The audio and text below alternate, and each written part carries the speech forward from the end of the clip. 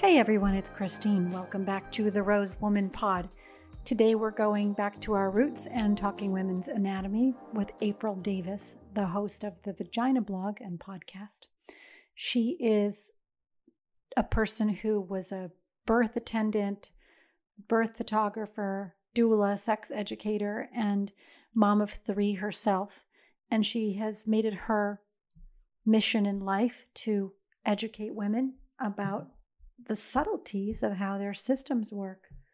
After speaking with her, I was reminded about the taboo against knowing your female anatomy and how pervasive it is, how much we, don't pay much attention to it. Study after study shows that girls 10 to 14 are completely underprepared for menstruation. In states like Massachusetts and Connecticut, we have about 7 births per 1,000 for girls 15 to 19. In Utah, which is kind of mid-range, about 13 births per 1,000. And then in America's Southeast, where the sex education is the worst, births in the 20s, 25 girls per 1,000 are having a child when they're children themselves. So with all of this, you're sort of wondering, where did this taboo come from? Why does it persist? And why do we have this strange thing where, TV and magazines are showing girls on their period riding horseback in white jeans and, basically living their life with no undercutting of their activity, but yet girls don't know anything. They don't talk about their bodies nearly enough. Why is there still silence across the generations on what to expect? April does a lot to dispel some stories or to add more information on things like, what does this color of blood mean? Things like that you'd think we would learn in a basic health class, but it's not happening. I did decide to go out and get a little education myself on what the legislation is in various states regarding sex education today. So you might be surprised, as I was, to know that only 29 states actually require sex education, even though more offer it. And that 36 states allow parents to opt out on behalf of their children, which allows this transgenerational miseducation or the lack of education to persist. So if a family is already not informed or has shame or has a bias towards not knowing or abstaining instead of knowing, they can opt their children out and continue that pattern transgenerationally. It's more difficult for the kids to escape. And even I learned a new word in the process of doing the interview, which was maturation class, that sometimes they don't even call it sex ed. It's really just you're going to get hair and boobs and you might bleed. And, for both girls and boys, talking about what happens as the body matures, but avoiding all conversations around the human reproductive system. So with that in mind, here's a couple of cherry-picked examples of some of the better language. For example, Maine defines comprehensive family life education from kindergarten to grade 12 regarding human development and sexuality, including education on family planning and STDs that is medically accurate and age appropriate, respects community values and encourages parental communication, develops skills in communication, contributes to healthy relationships, promotes responsible behavior, blah, blah, blah, blah, blah. Maine and Iowa for the win on language and also on starting in kindergarten or first grade.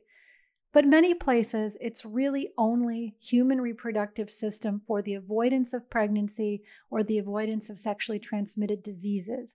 And even in those examples, lowering the teen birth rate, stopping STIs, the arguments are almost always economic.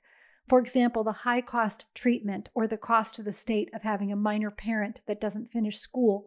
Very rarely, in fact, I didn't see a single example of your health curriculum, your sex education curriculum, teaching enough about the female anatomy that a girl might know all of her parts or a boy might know his, or what they do sexually, or how they contribute to her overall well-being and pleasure.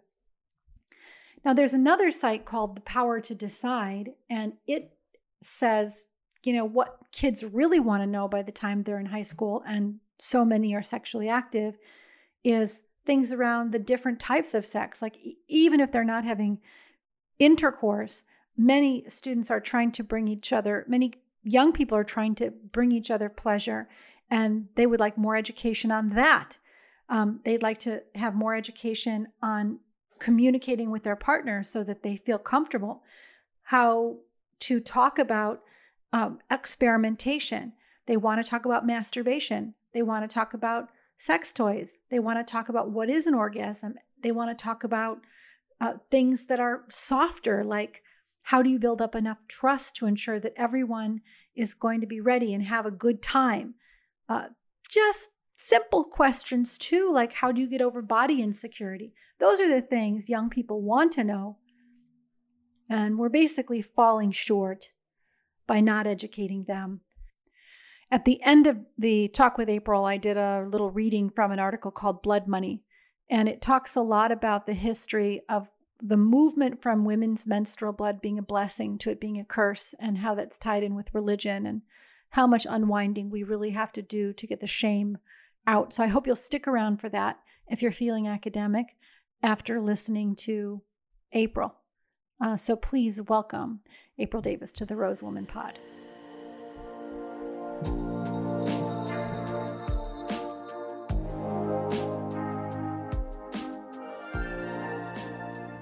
Okay, so April, okay, tell me, you have this thing called the Vagina blog. You're one of our ambassadors. You've devoted a huge part of your life to telling the world more about a woman's anatomy. How did you get into that? What prepared you for that? Why are you doing that? Okay, so I definitely have always had a natural curiosity for all things human anatomy, especially female anatomy. And I did emergency medicine in college, and really it just helped continue to stoke that fire of loving all that. And that was my first exposure to childbirth, which fully fascinated me. Obviously, as an ambulance worker, you kind of have to cover all that because it does happen sometimes. And so I just was super into it. And I was pregnant with my second child, I was crazy obsessed with birth. I wanted to know everything. I had a really great first labor and delivery. All went really well. I just knew I wanted something a little different, and I wanted to know more about it. I was reading midwifery textbooks. I was reading everything and anything I could get my hands on about birth.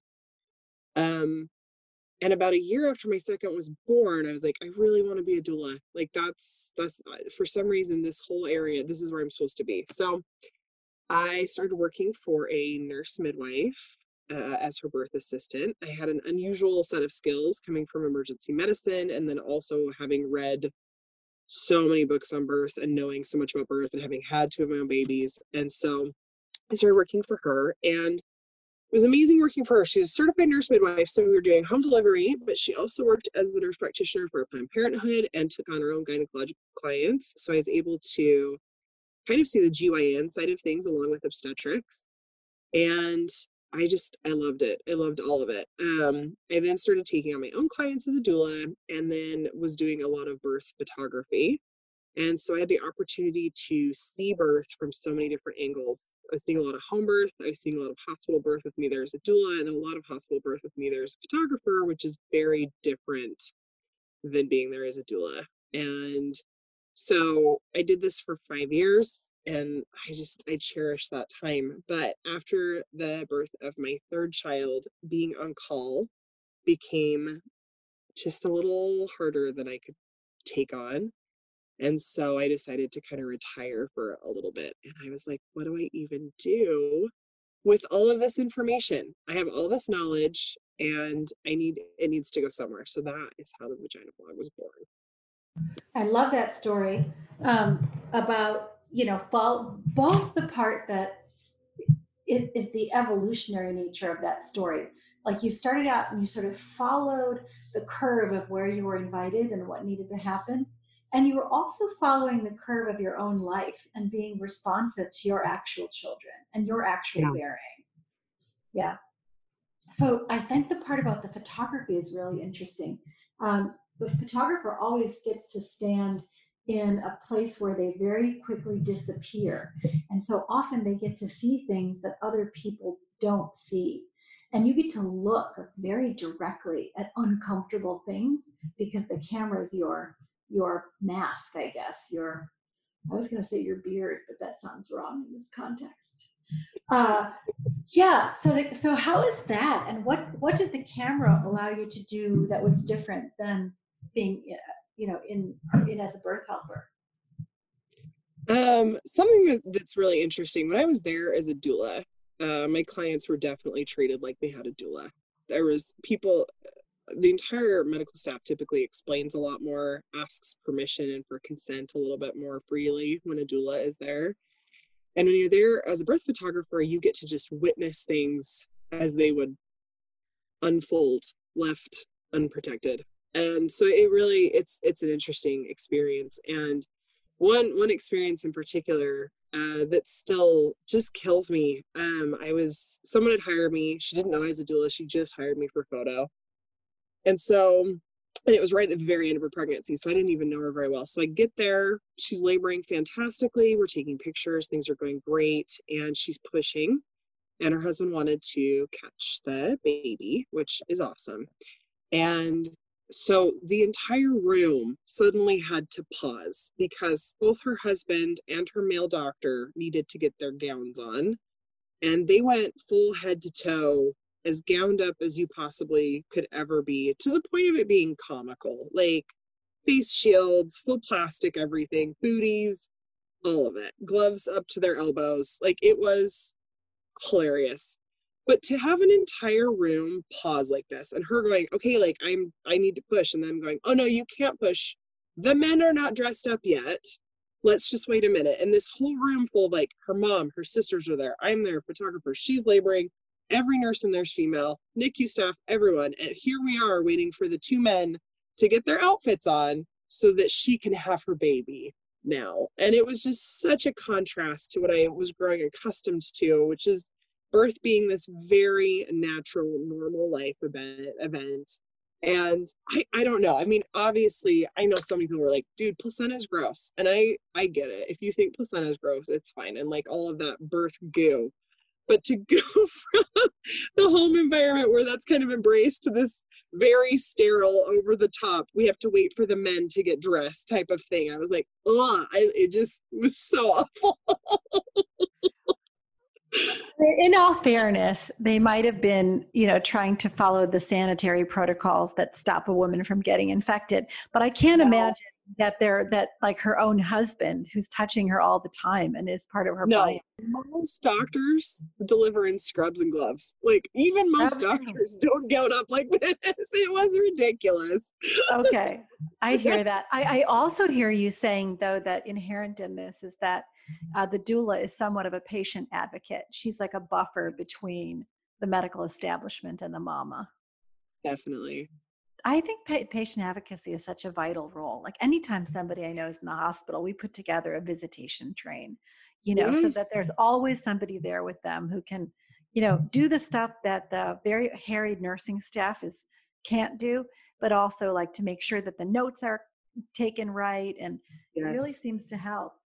So also, like, isn't it crazy on the placenta? Like in some cultures, people eat the placenta. Oh, totally. I've seen plenty of people do it. So it happens in our culture too. I don't I did some home birth. I did a couple of hospital births and some home births, and I have to say, like, I did not eat the placenta, but I'm a different person. I probably would now. All y'all out there know that I've been getting progressively grosser. No, I have 2 in my freezer. I want to plant trees on them. I need to get around to it because it's time. It's so past time. There's no way they're good anymore, but I can't get them out of the freezer and throw them away. No, you have to do it. I have to do it. Well, all right. So you do all this and you have all this knowledge and a big, active young family at home. And your blog and your podcast are, they're very affirmative for women and super informative. I was looking at some of your material and even some of the taxonomies you share, like how to understand what the color of your blood means, or how Mhm. to understand what the mucus in your discharge means, very simply presented in like line drawings and with sample colors and things like that in a reference chart. I have to say I've never seen that anywhere else, not in any doctor's office or handbook. So tell me how you come up with those materials and what you're hoping to do with that. That's what frustrates me. I just feel like this should have been a course in junior high. Like, why are we not covering the entire menstrual cycle when we learn about the menstrual cycle? There's no harm. It's so empowering, the understanding of what's going on with our body. One book that I is just like my favorite to recommend to everyone is Taking Charge of Your Fertility. And it it's just the best. It reads so easily. It's very similar style, very direct, super simple, easy to understand. And she just teaches like how to monitor your cervical mucus, why it changes, how it changes, what that looks like, what that feels like, how to like everything about it. And it's so straightforward and easy. To the point where, like, when my girls turn 14, I'm giving them that book and saying, here, read this, have a better understanding of your body. And it, same with our menstrual fluid. We don't talk enough. Like, I have PCOS. I read all the time that I'll have heavier bleeding because of PCOS, or I'll have anovulatory cycles because of PCOS, which can cause like an eggplant purple color because it's heavier and older blood, right? But no one ever lays out a chart saying like purple blood, PCOS, bright red blood, probably healthy. This color, why not compile all this information into these easily consumable snippets? I think you also said something to the effect that menstruation isn't about like just your period. It Uh-huh. is about how impacts your energy cycle throughout the entire month, and that menstruation really defines your life as a woman. And I think that was such an interesting idea, that you can't be separate from your biology and it's always at work. Can you say more Mhm. about that? Oh, I have an entire presentation about this because I love it so, so, so much. We and once again, when we're presented this information in the first place, if we're lucky enough to have someone teach us about this, they're like, oh, and you're going to bleed once a month for a couple of days and it sucks. And that's it. Like, we don't get this full explanation of what else is going on with our bodies. And the reality is, we really do have superpowers, if you will, throughout each phase of our cycle. So we have, I always refer to when we're menstruating as our winter, because it's winter in every way. But then we go into spring, we have our follicular phase, right? Then we ovulate, that's our summer. And then we go from our summer into our luteal phase, that's fall. That's when we're preparing for winter. That's when we start to want to hibernate. And you'll find that your energy changes throughout each phase. And what, like, if you're going to go have your picture taken or give a presentation, do that when you're ovulating. You'll feel so good about it. You'll feel sexy. You'll look sexy. Your skin's bright. Like, it's, you're a totally different person ovulating than you are menstruating. Why not just embrace that and then start to schedule our lives around it? That follicular phase, that's when you need to clean out your garage. You don't want to be doing that while you're on your period. You don't want to be doing anything on your period usually. Typically, you want to be like laying in bed or resting, or kind of, that's some time for some turning in and some self care and some hibernating, and maybe thinking through how you want to clean out the garage. And then when we head into our follicular phase, we get that energy boost. But I think as women, we walk around all the time going like, I don't feel good and I don't know why, or I'm just super tired right now and I can't pull out of it. And this happens every month about this time. Well, it might be that you get super tired with your luteal phase, and that's normal. Do you know if some of the period trackers are using this energetic match? Yes, they are. Which one do you use? They kind of are, not so much the energetic portion of it, maybe a little bit. I am playing with a whole bunch of them because I'm the vagina blog. But OvuView I've just been with forever. It's kind of fun to flip back on that one because I have like my pregnancies logged in that one. Like, that one's been around for a while. I also love Clue and Flow. I think both of them put a lot of effort into trying to educate. But what's great nowadays too with trackers, if you have a fitness tracker, they're starting to incorporate like tracking menstruation, because they're realizing that, especially with fitness, you should be working out differently depending on where you're at in your cycle. And if you link those things together, you'll actually succeed better than if you don't. I'm using the ring, Oh the yeah, that okay. has the sensors in it, and it tells me about sleep and activity and heart rate and all that stuff. But it doesn't have Awesome. anything like that yet. You can do a tag, like you can go in Yeah. and insert a tag, but you can't. It's not a programmatic. Uh, I'm interested on. Do you also change your diet? You can. I go with more intuitive, and it's interesting because I would say that there's the layout of like what's typical, right? And typically you want to eat lighter foods when you're in your follicular phase and ovulating. That reigns true for me. Like that works. And then when I'm heading into luteal phase and menstruating, I typically want heavier, more iron heavy, warming foods. And that's kind of how I end up eating, because that's what sounds good. I'm starting into seed cycling too, which is also so fascinating. Well, first I want to go back to the it's all what you just said mirrors Ayurvedic diet Very much so. over the Mhm. course of the year. That's so interesting. Can you just say again for everybody who's hearing it for the first time, what are these four phases? So if you want to start with your period, that would be your menstrual phase. That's our moon time, right? So it's menstrual. And then we go from that into our follicular, spring, um, ovulating, summer, and then our luteal phase, which is our autumn or fall.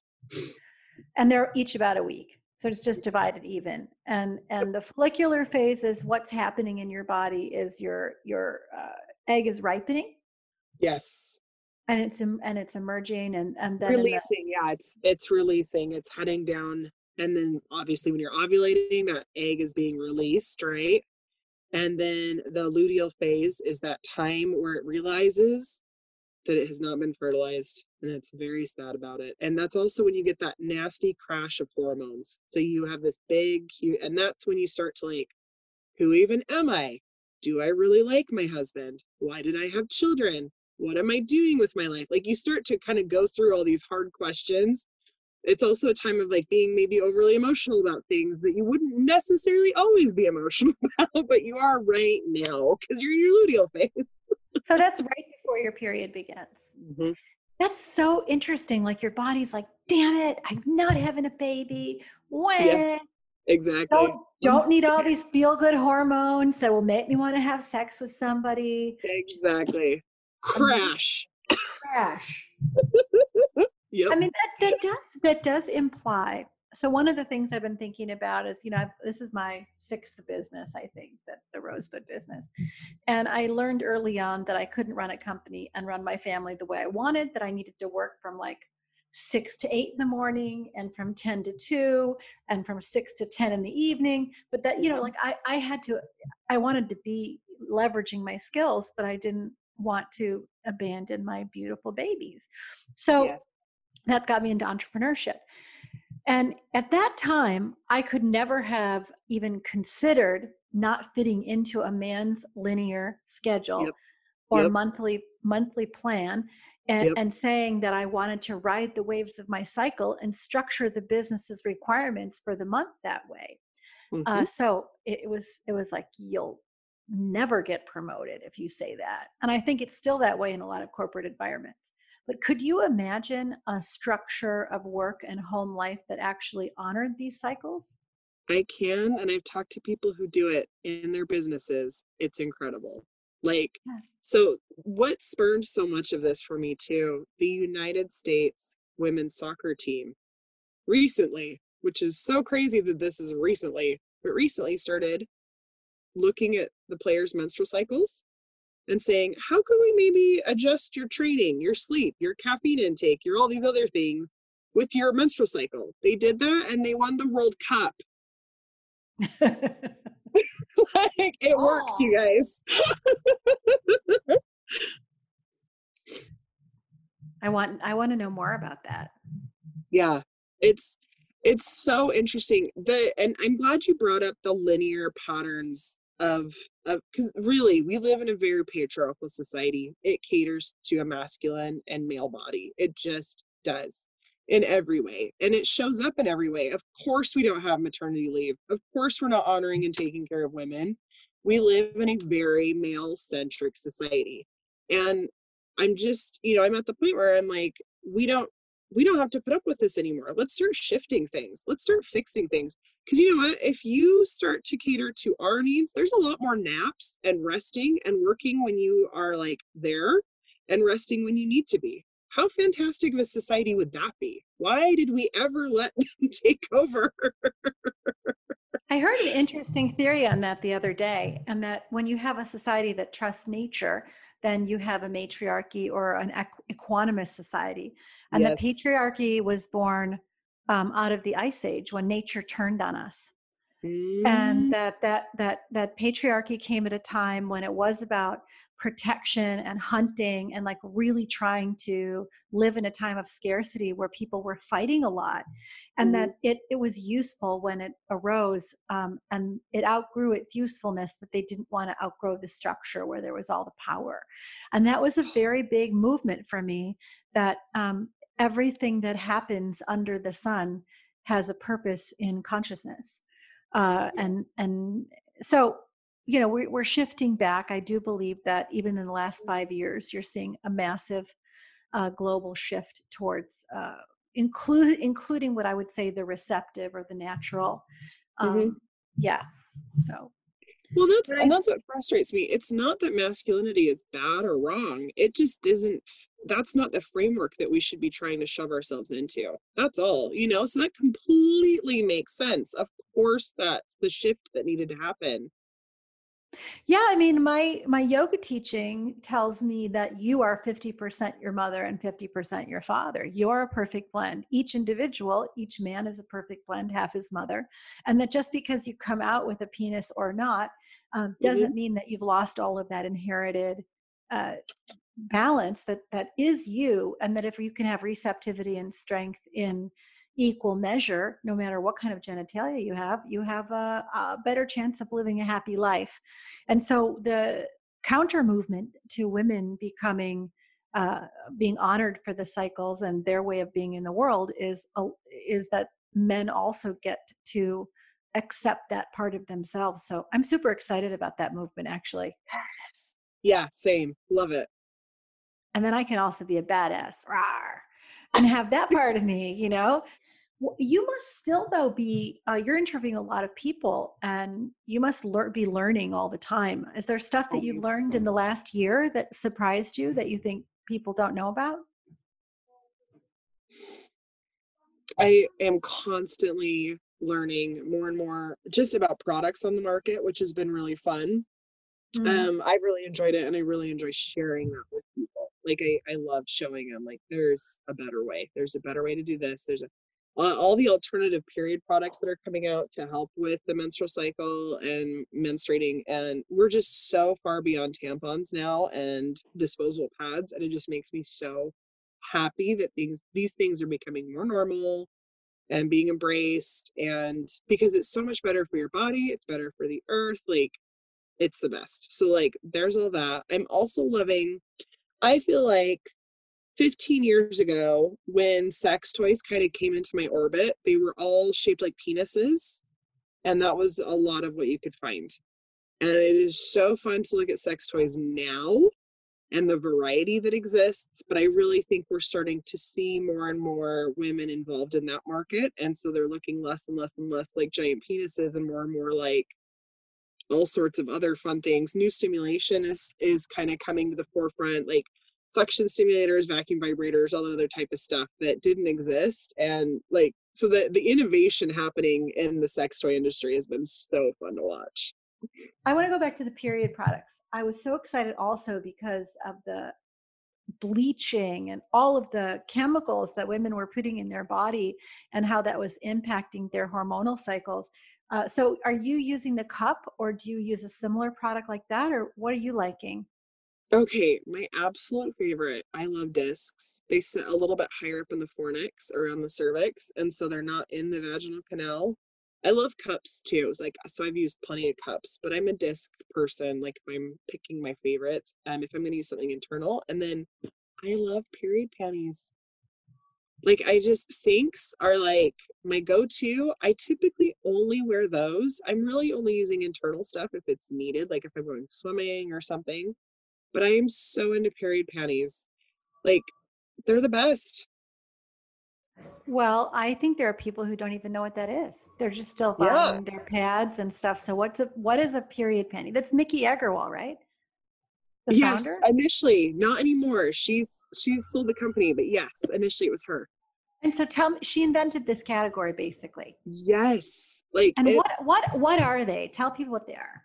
okay, so period panties are underwear. They're just underwear that you just wear and you just bleed into them.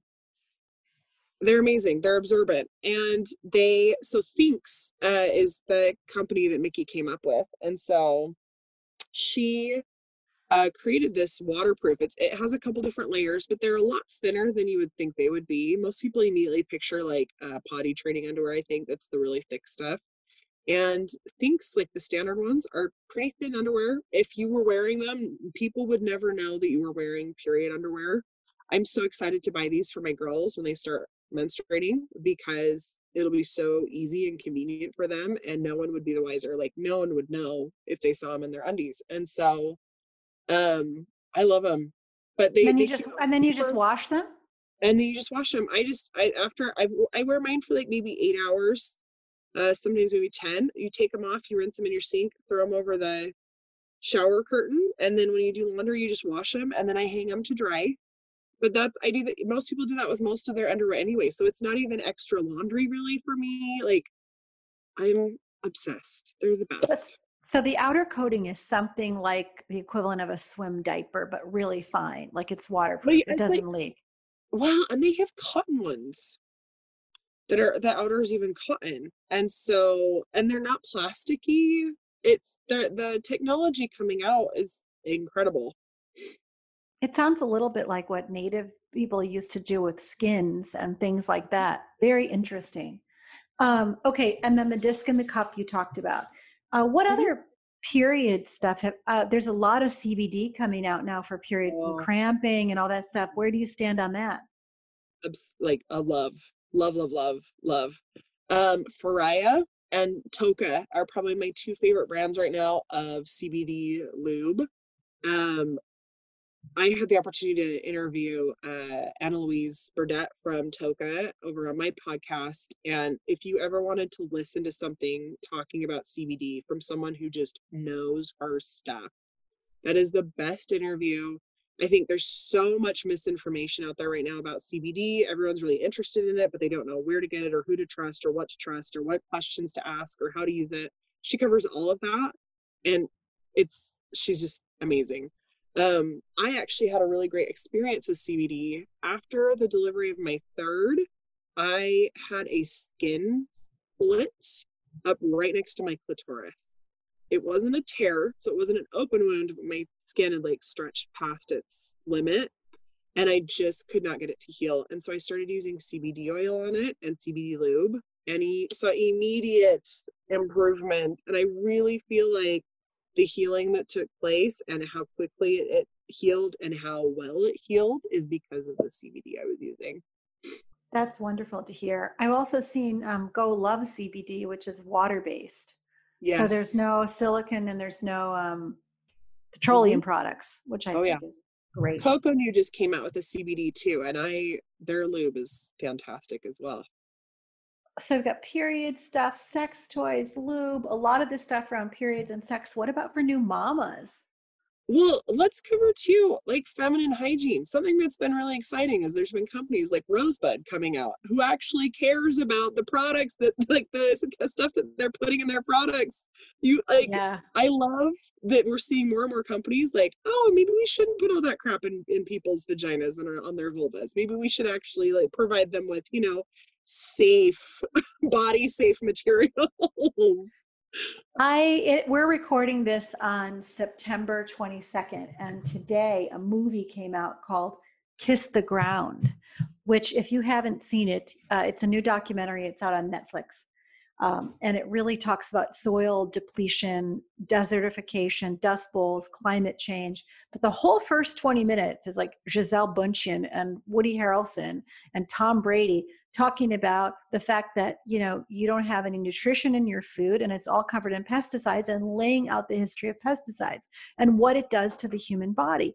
And the Hmm. fact that the vaginal canal and the vulva are 10x more permeable than any other skin on the human They're body. just They absorbing, just they're just they drinking everything you put in there.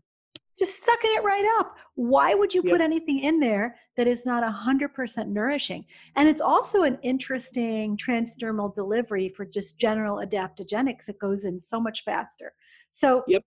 I'm loving it very much. And so I'm committed to plant stuff. I'm committed to stuff that's really as pure as you can get. And we'll see. We have a lot. I really love it. But that's Yeah. coming out of a long evolution in my own understanding of what inputs are good for the body. And I'm getting a Oh yeah. little crazier as I get older. I'm like, Good. getting raw and vegan and boring. Like no more golden grams in half and half for breakfast around here, which is what I Yep. think I ate for like decades. But I mean, really, thank you. We're so grateful for people who are starting to look out for vulvas and vaginas and realizing how absorbent that tissue is and how dangerous it is to be putting products on your body and in your body that are not body safe. Yeah, I do believe that that's because it was all taboo, not talked about, not understood. And a lot of the people who run those companies know the need is there, but they don't really want to know like you said in the beginning, they don't want the placenta to explode on their shoes.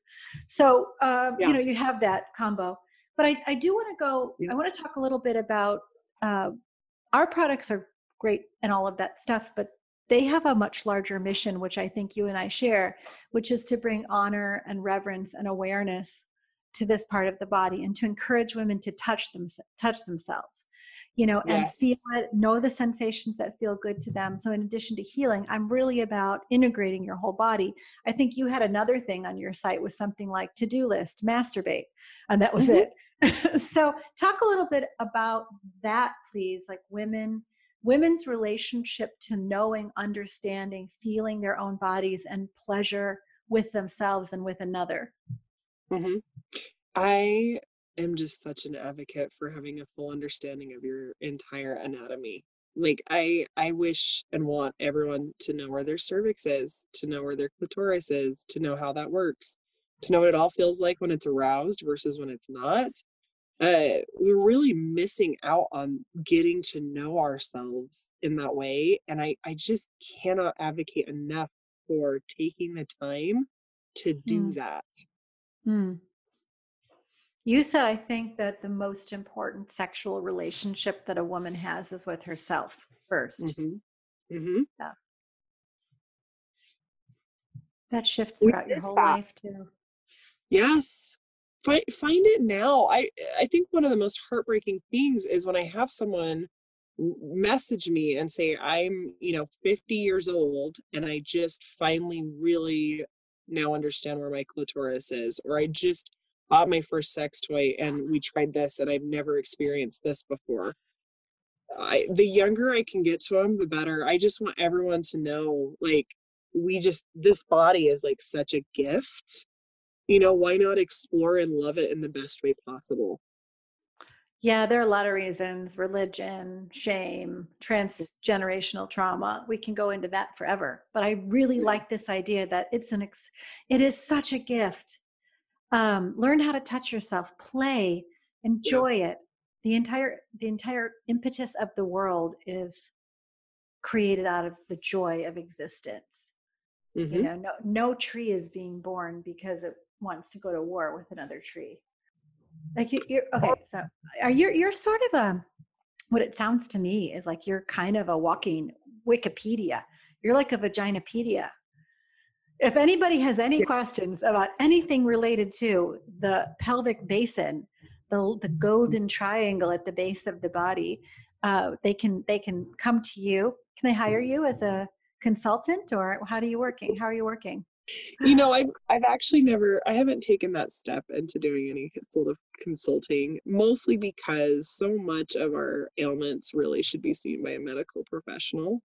And so I feel like I am the doula for all the vaginas because a good doula typically will turn you back to your care provider with better questions to ask next time. Ah, And I feel ah. like that's all I do all day, every day in my DMs. I get people asking about everything you can imagine. And half of my responses are go ask your care provider about this, this, and this. Go have them run this test. Go try this.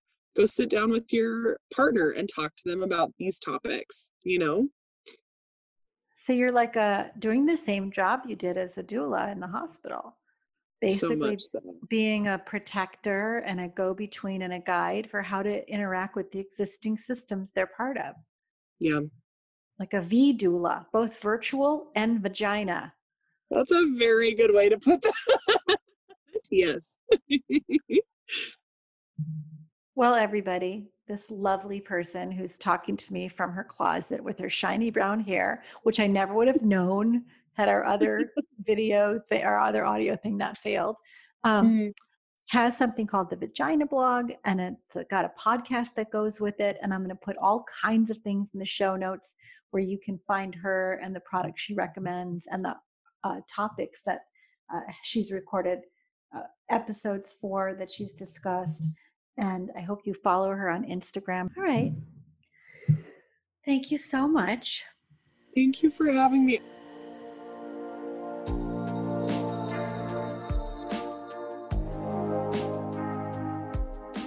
Thanks for listening to that episode of the Rose Woman Pod. So I'm going to read to you an excerpt from a thesis paper called Blood Money, The Commodification of Menstrual Education in the United States by Megan Radosevich. It's about 5 years old, but a lot of it is the same today. Not a lot has changed. And one of the things that she talks about is the history of menstrual education. And she really dives deep in her paper into when things started going sideways for women. And she goes all the way back to Eve. I'm going to read this part for you. In Eve's fall, we all sinned. The earliest occurrence of shaming of both females and female biology occurs within Western culture's dominant religion of Christianity. The fall of Eve allowed for shame-based rhetoric to surround issues of menstruation and pregnancy. While Eve's biblical curse was specifically pain in childbirth, which, by the way, aside, not from the paper, is calls from big brains and small pelvises and our brains getting bigger over time, early Christian leaders were quick to associate menstruation with Eve's disobedience, allowing her action to be used as a vehicle to blame and shame women for all that was believed to be evil in the world. Author Glenda Lewin Hufnagel describes how the influx of the patriarchal religion of Christianity replaced matriarchal worship of mother goddesses, reshaping attitudes towards menstruation. Hufnagel writes, women's menstrual blood, which had previously been viewed as a source of power, was converted to a symbol of pollution. Religion defined menstruation as a curse, and this is a reversal of the previously held belief that menstrual blood was a blessing and a woman's friend. She goes on in this paper to talk about Pope Gregory, basically saying that women should refrain from receiving communion on their period, into the 1300s, where theologians deemed intercourse with a menstruating woman as a mortal sin, which is the highest and most serious form of a sin, further in reinforcing the belief that menstrual blood was impure or dangerous, and the ongoing shaming about menstruation that proceeded all the way up until now. And as women internalize the shame, their silence continues. Author Laura Friedenfeld describes female relationships and 18th century fears in her book, The Modern Period, stating, while there is strong evidence in the female community in which women shared intimate knowledge of the body with each other, women's secrets were not shared with unmarried women. The need for secrecy and assumed modesty within the female community restricted information available to premenarchal females, to girls who hadn't yet had their periods. The perception of premenarchal innocence can also be assumed, as girls who had yet to experience menstruation were viewed as pure by menstruating women who had already internalized the shame attributed to menses. So menstruating women themselves protected and shielded young girls from any conversations about the female body to preserve this innocence. So she's then continuing on to talk about Victorian girls who, in the Victorian era, girls wished to remain pure and innocent until marriage, but they couldn't get married until they were menstruating. But the day they reached menarche, they were presumed to have a loss of innocence. This complex paradox of innocence, centralized around menstruation, placed a lot of girls in an information void, and it still does today. Most often, prepubescent females were not told anything about menstruation until they experienced it themselves. The lack of education or conversation between pre- and post-menarchal females not only allowed for traumatizing menarchal experience, but also aided in the perpetuation of menstrual shame within the female community. This is a 90-page paper. I'm going to put the link in. It's very comprehensive in its raising of questions of how do we talk about it better? Why haven't we been able to talk about it, and how do we talk about it better? Which is part of what this pod is about. But I would really encourage you to go and read either this paper or some of these other books that I'll link to. And let's try to be the change and give our daughters and ourselves the permission to talk about everything related to our bodies without fear. Okay, join me next time when we're going to talk about creativity and freedom on the Rose Woman Pod. Thank you very much.